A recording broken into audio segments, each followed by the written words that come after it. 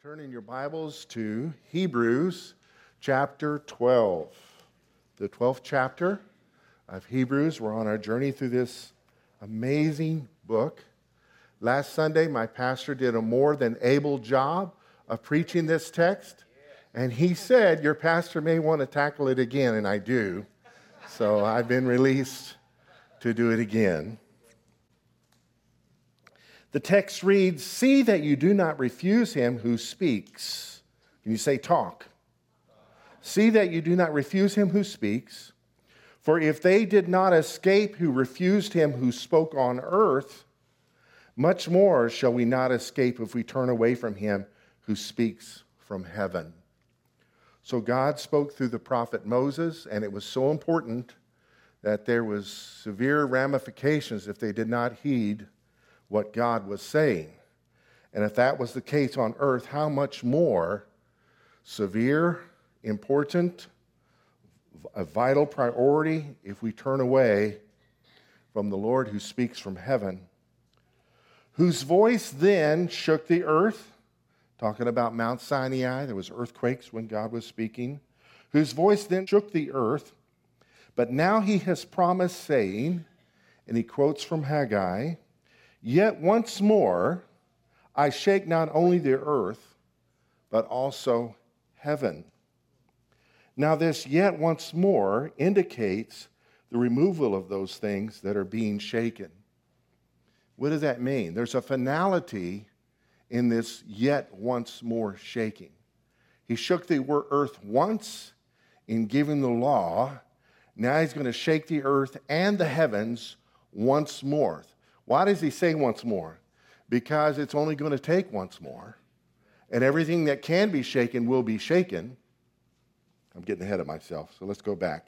Now this, "yet once more," indicates the removal of those things that are being shaken, as of things that are made, that the things which cannot be shaken may remain. So this points to present-day judgment and future judgment. Who knows there's a whole lot of shaking going on right now? I mean, the world is shaken economically, naturally, psychologically, crazily. "Therefore," because of this, verse 28, "since we are receiving a kingdom which cannot be shaken," so everything that can be shaken is going to be removed. Everything that cannot be shaken will remain. So it's like turning the light on in a dark room. The light is revealed, and everything in that room is revealed. With the shaking, everything that's shakeable is revealed as it's removed, and everything that's unshakable is revealed because it remains. "Therefore, since we are receiving a kingdom which cannot be shaken, let us have grace by which we may serve God." The word there means to minister to God. It can mean worship God. "Acceptably, with reverence and godly fear, for our God is a consuming fire." In other words, everything that can be shaken is going to be shaken, and that which cannot be shaken will remain. Therefore, because of this, let's honor God. Let's honor the Lord. I'd like to approach this text from three angles. One way, in light of an Old Testament passage, prophecy by Haggai. The second way, in light of four other passages in Hebrews. And thirdly, in light of us, our life. How does this passage relate to an Old Testament prophecy? How does this passage relate to the book in which it is written? And how does this passage relate to me, to us, and you? How does it? Let's pray. Lord, I pray that your word would come alive to us today in such a way that we will remember for the rest of our lives to heed your call and to take seriously your word. In Jesus' name, amen. I'd like to speak to you for the next few minutes on the subject, honoring the God who speaks and has spoken. Honoring the God who speaks and has spoken. We serve a speaking God. Sorry, deists, God didn't wind us up like a clock and leaves us to our own things. He is very involved in our lives, but it's through his word. He speaks. He gives commands. He gives direction, but he is not a puppeteer. Can I get an amen? Amen. He did not make robots. Otherwise, our worship would be shallow, right? Who's happily married? All right. If you chained your spouse to an unshakable wall in your house and you came home, would there be a thrill that your spouse was still there waiting on you? Right? It's the fact there's free will in a marriage that brings joy to your heart. This person loves me. And boy, have I tested the person in my life. No amens. And she loves me, and vice versa. And so she always waits for the chance to say that. All right, back to the sermon, as I promised. How does this passage relate to an Old Testament prophecy? These verses remind us of an earlier promise coming from Haggai. Thus says the Lord of hosts. Let's just talk about the prophet Haggai for a minute. They are in captivity by the Babylonians who were overtaken by the Persians. They're under the reign of one of the Persian kings. There was 4 of them named Darius. One of the ones that threw Daniel in the lion's den, he was Darius or Darius, however you want to pronounce it. So under the reign of King Darius or Darius, their governor Zerubbabel was taken on a project of rebuilding the temple that had been destroyed. And a high priest named Joshua was in position at that time. They were going back to the Holy Land, back to their homeland, building houses for themselves, but the house of God was in ruins. So they were building the house, and it was not going to be as glorious as Solomon's temple. I mean, everything was gold-plated, and silver was everywhere. And so in the midst of this disheartening replacement, in their eyes, what they were rebuilding was nothing. And in the midst of this ministry of Haggai, he gives this prophecy.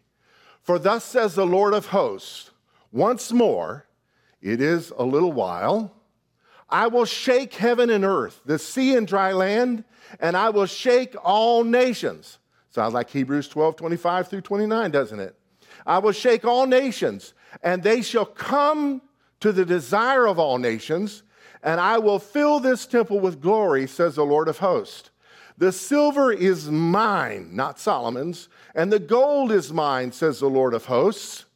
The glory of this latter house, this latter temple, shall be greater than the former, says the Lord of hosts. And in this place I will give peace. Now, you can differ with me on this, but just let me communicate how I understand this. This is pointing to the kingdom of God. Not to, as much as I value the land of Israel and God keeping his promises to Abraham, this is not pointing to rebuilding a temple in Jerusalem. This is where the desire of all nations fills the temple with his presence, to whom the world will flock. This is the kingdom of God. This is Jesus, really. Well, I thought he was God. Yes. How come you're saying he's a temple? Well, he's many things. He's a lion and the lamb. He's a sacrifice. He's the priest. He's the one to whom the tabernacle points and Solomon's temple pointed. He's the door to the sheepfold, and yet he's the good shepherd. You see all this? He's the good Samaritan, and yet he's Jewish. How is he all these things? Well, Samaritans were looked at as half-breeds. Jesus was looked at as a half-breed. I mean, technically, he was half Jewish. Think about that. Don't want to make your brain go tilt. So this points to Jesus. So the glory, it fills this temple that it's pointing to. The silver is mine, the gold is mine. What is that? That's glory. That's the riches of his grace. Well, Pastor, you are completely spiritualizing. No, I'm not. I am literalizing. Jesus is real. He's real. He's alive today.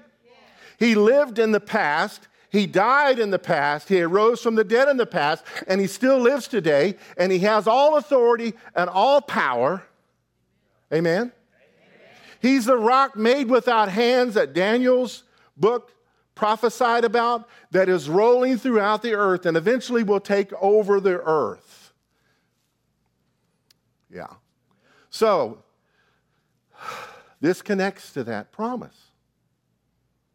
The Lord's going to shake everything that can be shaken, including the heavens, so that what cannot be shaken will remain and will show the world. Oh, the world's getting darker and darker. The darker the world gets, the more your light will shine. Oh, the world's getting shakier and shakier. The more shaky the world gets, the more obvious the unshakable will stand. If our lives are built on Him.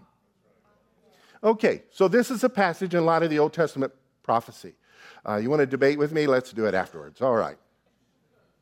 Now, how does this passage relate to other verses in Hebrews? It's a fifth and final warning. The book starts with these words. In the past, God spoke to our ancestors through the prophets at many times and in various ways. But in these last days, He has spoken to us by His Son. Can you say Jesus? Whom He appointed heir of all things, through whom also He made the universe. The Son is the radiance of God's glory, the exact representation of His being, sustaining all things by His powerful word. After He had provided a purification for sins, He sat down at the right hand of the Majesty in heaven. How is that a warning? It's setting the stage for the book. Preaching the glory of Jesus, how He's greater than the prophets in the past. He's greater than the angels in the past, present, and future. He's greater than the temple. He's greater than the sacrifice. He's greater than the priesthood. He's greater than Melchizedek. He is greater than anything you and I can think of. And God has spoken to us through Him. So what He says is important. He's the Word who was with God, who was God, and that Word was made flesh. Could you say Word? So the Son of God did not come to earth and give meaningless platitudes.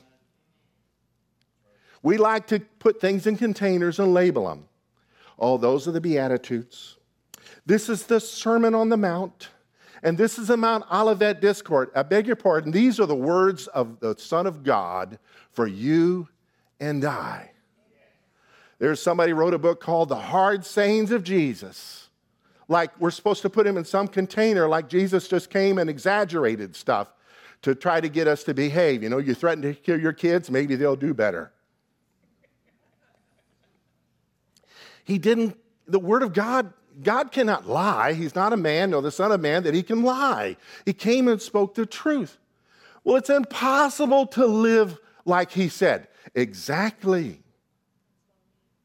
That's why we need His help.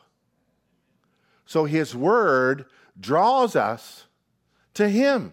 He Himself said, no one can come to the Father but by me. So we need His help because the power of Jesus is what enables us to live as He commanded. But if we don't take His Word seriously, then we're not giving Him anything to work with, to help us out with. Does that make any sense? All right. This passage also relates to what the next chapter says at the beginning. Therefore, we must pay closer attention to what we have heard. There's the word. Lest we drift away from it. There's the word. For since the message, these are words from angels, declared by angels proved to be reliable, and every transgression or disobedience received a just retribution, we see that played out in the stories of the First Testament. How shall we escape if we neglect such a great salvation? It was declared at first by the Lord. So the Lord came and gave us the message. The gospel of the kingdom, everything He said relates to that. It was declared at first by the Lord and was attested to us by those who heard Him. So we're here not only by the words of Jesus, but by the words of ear and eye witnesses who has a Bible in their hand or on their phone. So How will we escape if we neglect these things spoken by the Lord and share with us by ear witnesses and eyewitnesses? Well, God also bore witness by signs and wonders and various miracles and by gifts of the Holy Spirit distributed according to his will. When God answers prayer, he's pointing to the truthfulness of his word. Every answer to prayer is a call to obedience, a call to reliance upon him for his power to walk out his will. It's not his will that we live in sin. Well, what if I mess up? Get up and run boldly to the throne of grace. That's also mentioned in Hebrews. But just don't live the rest of your life wallowing in sin. Heaven does not have everybody in it that thinks they're going who's living a life of rebellion. When you go to heaven, you don't get a personality change. You're still you. So if you're living a life of rebellion, why should you go to heaven? Well, I believe in Jesus. Well, the devils also believe. Are they going to be there? Welcome to earth 2. Surprise, the shock of eternity. Heaven becomes just like earth. No, he is redeeming us, conforming us to his image by his power and by his word. The word and spirit are involved in this. So we got to take it seriously. So when the word convicts us, we don't reject it. We don't throw it into a container and label it. We heed it. Lord, I need your help. I'm not obeying you in this area.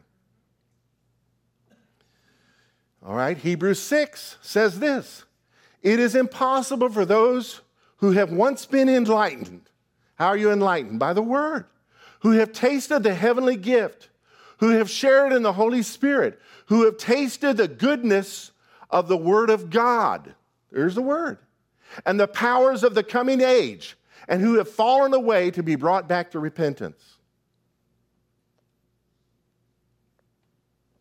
It's important to heed what we've heard. Well, I think I'm going to follow a message that makes me feel secure. I believe in the security of the believer. Well, I want to believe in eternal security so I can live however I want and live with a license to sin. Well, at your funeral, when somebody asks the preacher, you think they really went to heaven? They'll say, no, I don't think they were really saved. They'll kick you to the curb. They don't stick with their message when you talk one-on-one. So, if we're living a life of rebellion, this is important to pay attention. All right.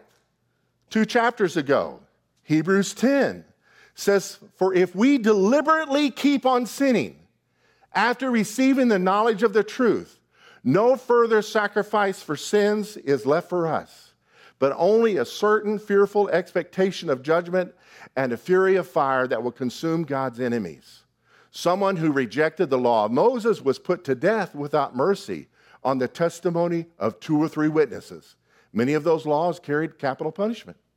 Verse 29, how much greater punishment do you think that person deserves who has contempt for the Son of God and profanes the blood of the covenant that made him holy and insults the Spirit of grace? You may not think you're practicing contempt, but you can. In a courtroom, there are certain actions that are looked at as contempt of court.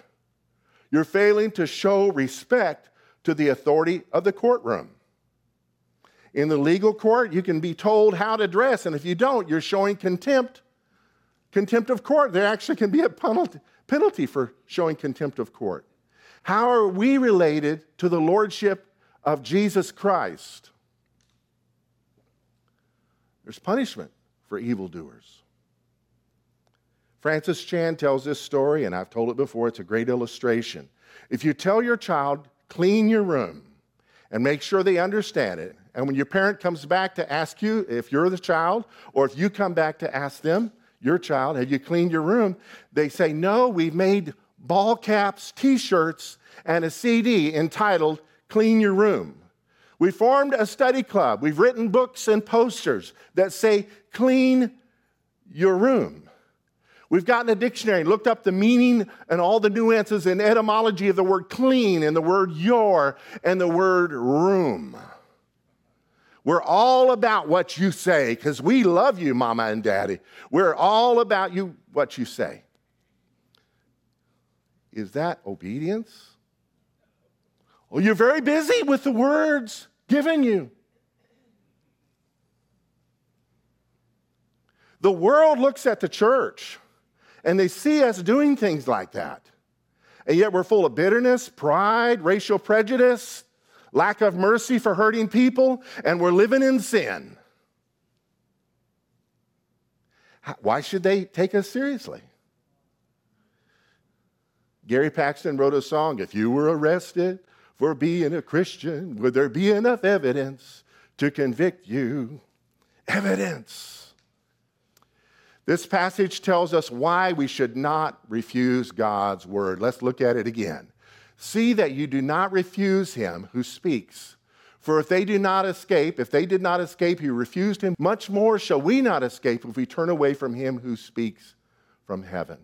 Whose voice then shook the earth, but now he has promised, saying, yet once more I shake not only the earth, but also heaven. Now this yet once more indicates the removal of those things. Can you say permanent?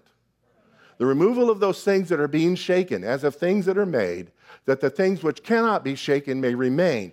Therefore, since we are receiving a kingdom which cannot be shaken, let us have grace, thank God for grace, by which we may serve God acceptably with reverence and godly fear. For our God is a consuming fire. So, Pastor, isn't this book written to Jewish believers, to Hebrews around the Roman Empire who were tempted to go back and live under the First Testament law, neglecting the new covenant that had been given to them because life would be easier? They were already living under oppression from the Romans during the days of the Roman Empire, and then they were facing difficulties, ostracization, getting kicked out of synagogues, families disowning them for leaving the old covenant to pursue the new covenant, so they were tempted to go back. Isn't it actually talking about that? Yes, it does, but the principle still applies. Because we've all been saved from sin. We've all been saved from rebellion. We've all been saved from self-centered narcissism. But to go back to that, not good. Not good. A future shaking of heaven and earth is foretold. So there's a present day shaking, but there's a future day coming. God is a consuming fire. This place is going to burn up. This wonderful church building that we've been blessed with, one day will melt with a fervent heat. And the new earth, whether it's this one or a renewed one or a completely different one, will be where righteousness dwells. It says, this passage says that what can be shaken is going to be removed. It's going to be shook to the point it's removed. You ever been where a hurricane blew through town? All the leaves are gone. What happened to the leaves? They could be shaken, and they shook till they disappeared. Only thing that remains is the tree trunks. Looks rather stark.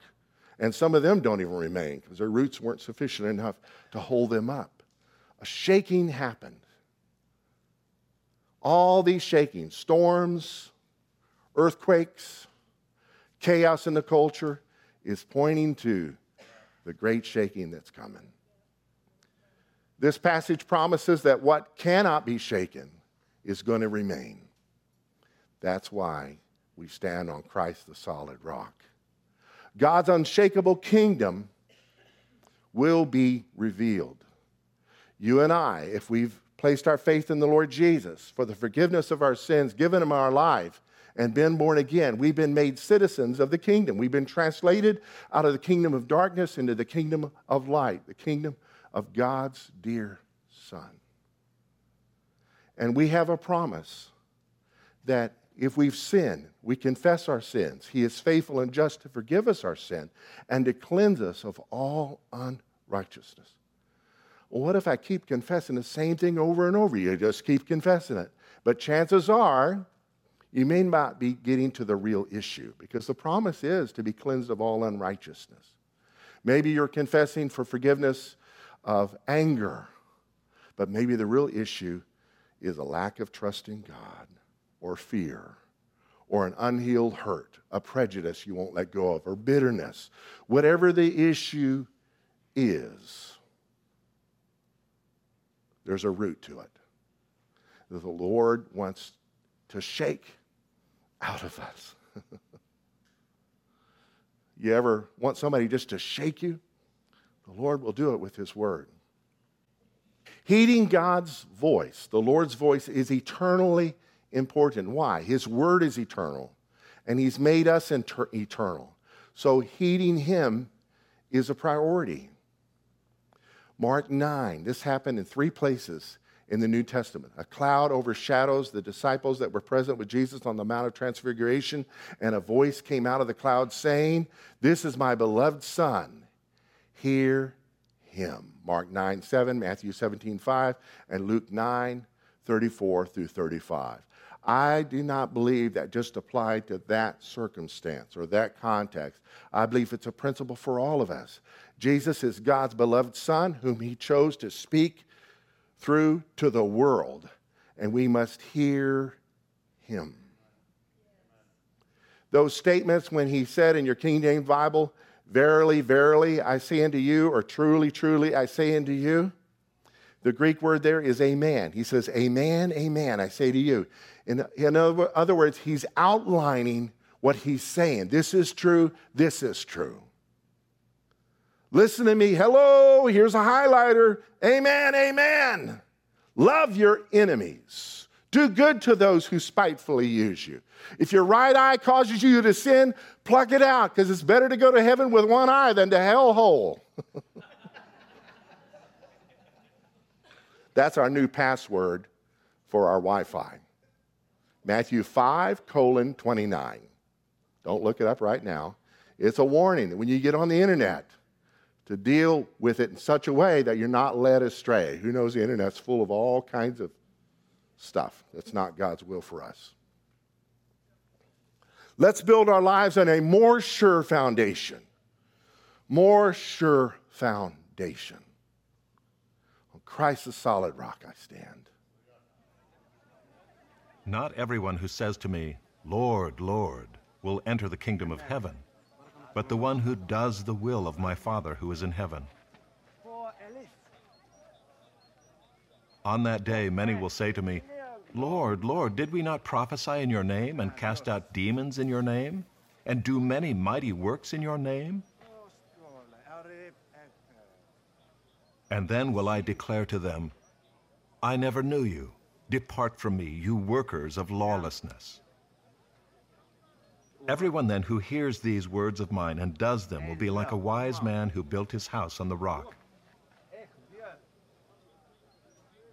And the rain fell, and the floods came, and the winds blew and beat on that house, but it did not fall, because it had been founded on the rock. And everyone who hears these words of mine and does not do them will be like a foolish man who built his house on the sand.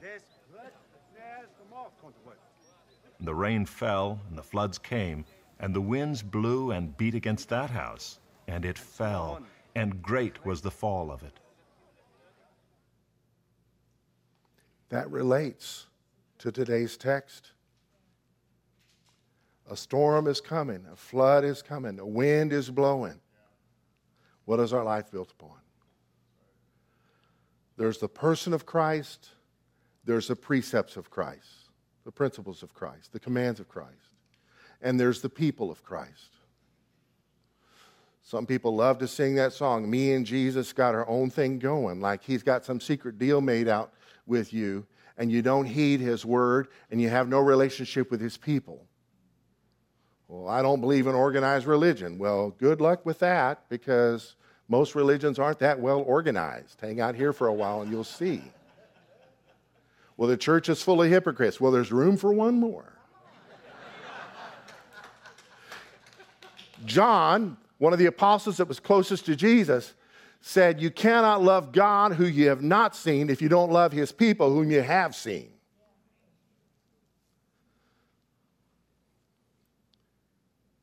We're all predestined to be conformed to the image of Jesus.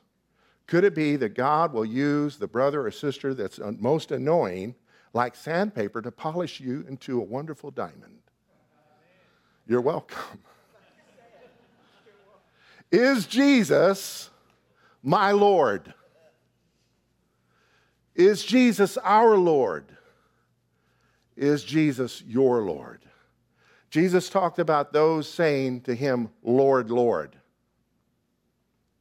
Maybe you don't think of calling Jesus Lord, Lord, but he's the Lord of Lords. So he is Lord, Lord. The first Lord modifies the next one. He's also Lord, Lord, Lord. We could go on with that principle. Don't say that if you don't do the thing he says. So Matthew had the recording of that parable of the wise man, but so does Luke. Let's watch it again according to Luke. Why do you call me Lord, Lord, and not do what I tell you? Everyone who comes to me and hears my words and does them, I will show you what he is like.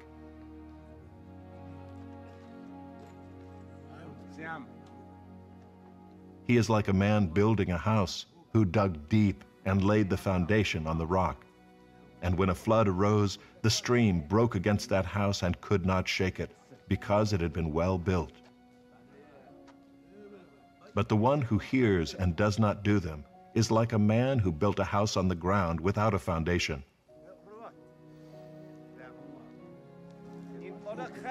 When the stream broke against it, immediately it fell. And the ruin of that house was great.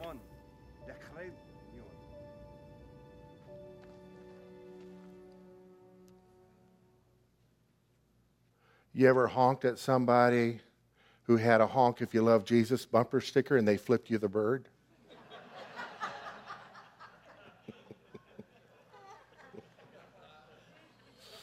That didn't happen to me, but I did have somebody with the honk if you love Jesus bumper sticker and they did flip me the bird. I didn't honk at him. Then I did honk at him. All right, I'm talking to us as Americans. Let's beware of living a life based on our feelings. It's like our emotions are Lord. Well, I don't feel like it. Like that's the final answer. Like on Judgment Day, telling the Father, well, I didn't feel like it. He's going to buy that. He made you, and he had the power available to you to walk in his will and gave you the instructions. Beware of the lordship of our feelings. What's happened to our country? Have we become the offended states of America? This isn't a call to be intentionally offensive. But you can't just speak freely without someone taking your words, putting a spin on them, turning them into some kind of knife, and then stabbing himself with it and say, stop stabbing me, you're hurting me. That's what people are doing. The word says, since we are receiving a kingdom which cannot be shaken, our feelings can be shaken. Feelings come and go. You cannot trust them. Don't you dare follow your heart. Your heart will lead you astray. Guard your heart, for out of it will flow the issues of your life. In fact, the Bible says, guard your heart with all diligence. It's like it's a priority to guard your heart because it's so vulnerable to foolishness. Since we're receiving a kingdom which cannot be shaken, let us have grace. Thank God for his unmerited favor that empowers us to go forward, by which we may serve God acceptably, by which we may worship him with reverence and godly fear. For our God is a consuming fire. He dwells in unapproachable light. He is everywhere. And if you could see him, you'd be blind. So his invisibility is a blessing. If he became solid, you'd be frozen. He has blessed us by the way he relates to us and sent his Son to speak to us, becoming one of us and allowing us to torture, maim, rob, and betray him and kill him to demonstrate his love by his restraint. The planet should have melted at that point. Why does God allow such wickedness in the world? Because it ain't judgment day yet. He will deal with it. Justice will reign.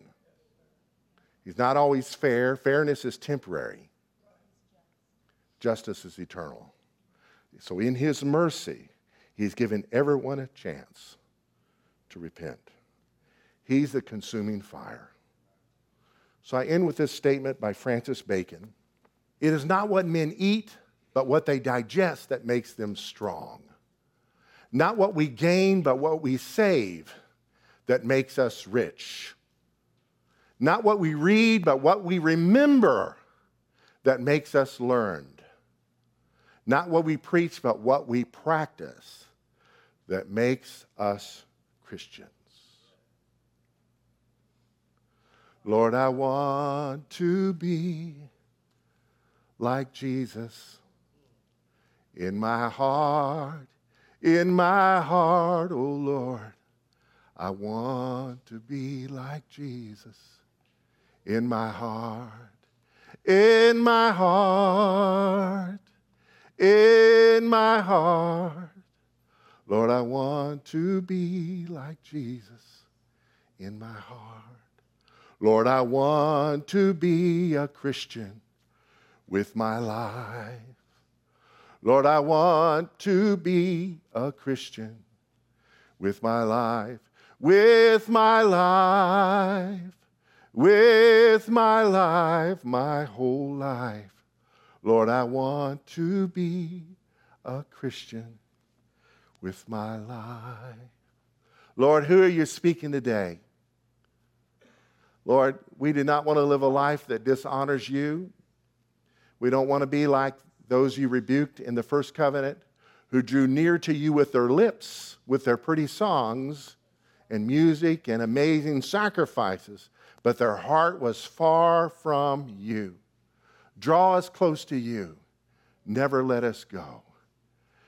And may our lives be built on that firm foundation. Christ is my firm foundation,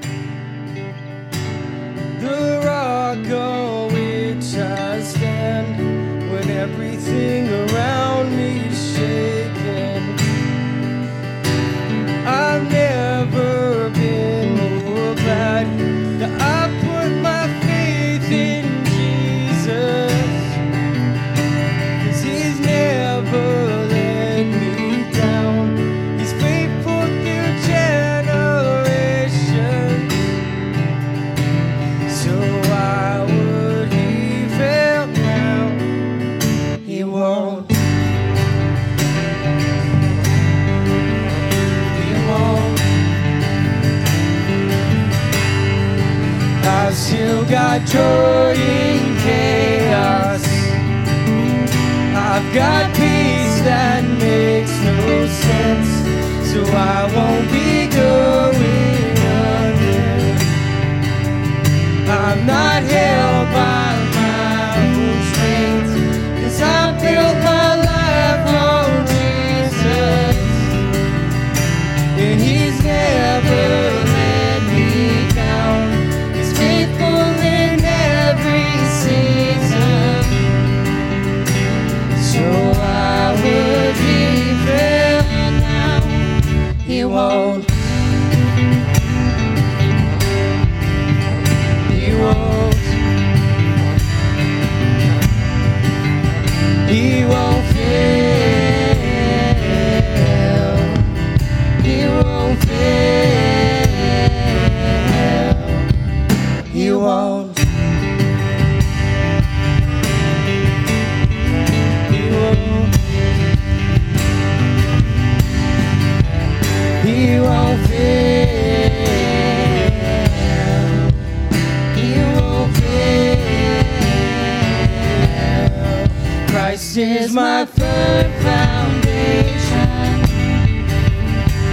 the rock on which I stand when everything around me is shaking.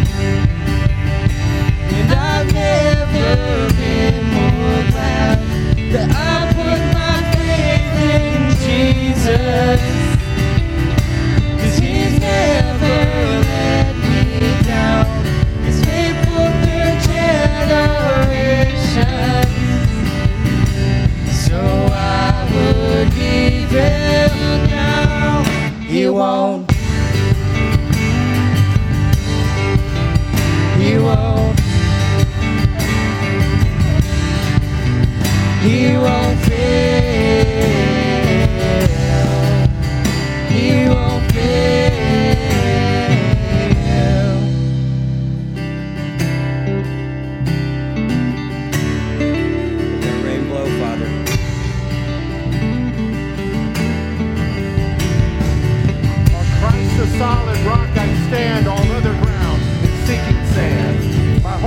built on nothing less than Jesus' blood and righteousness.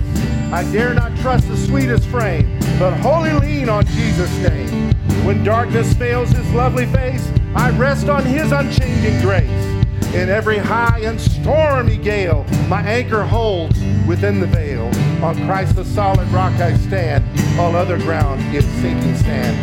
His blood, his covenant, and oath support me in the whelming flood. When every earthly prop gives way, he then is all my hope and stay.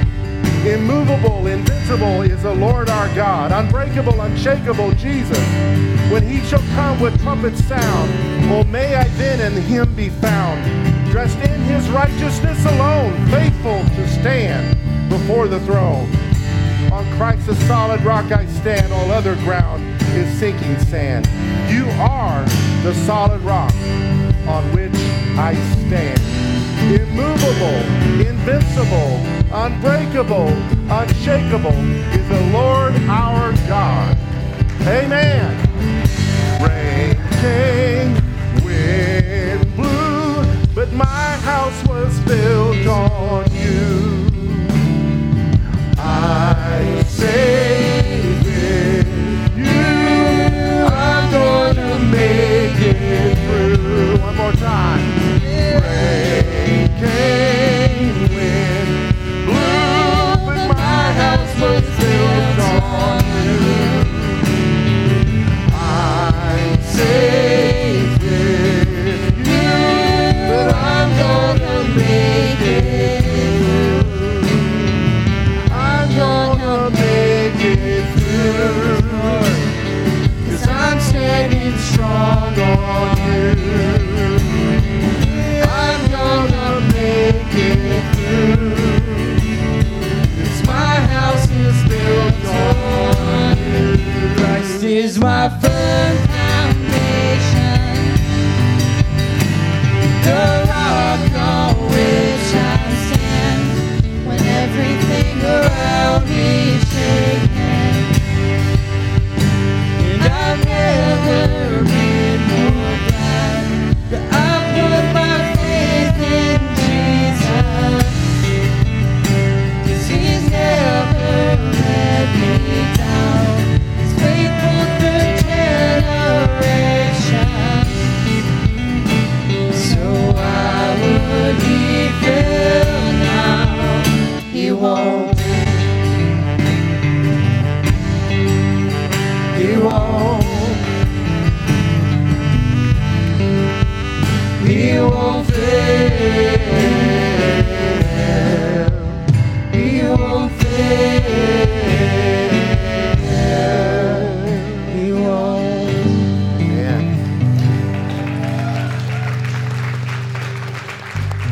So the last PowerPoint was beware of living by your feelings, basically. If I could add another one, beware of living a hyper-individualistic life. Me and Jesus got my own thing going. It's not the will of God for any of us. You need your brothers and sisters. Amen?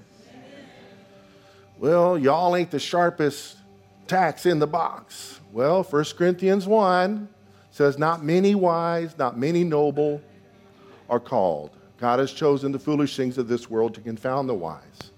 So it didn't say not any. So you may be the smartest man in the room. That's great. Welcome. But we need you, and you need us. Amen? Because the Christian life is not made to be lived alone. It's made to be lived with the power of the Holy Spirit and the encouragement of brothers and sisters. If you're here today and you need some prayer, you've got people all around you that can pray with you. Well, me and Jesus, we got it going on. Well, that's great. You need a personal relationship with the Lord, but you don't need to form Jesus in your own image.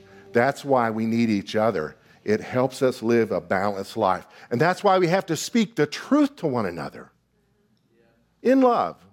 Amen? Let's not coddle each other in our sin. Let's speak the truth and ask those tough questions like, oh, that's what you're doing?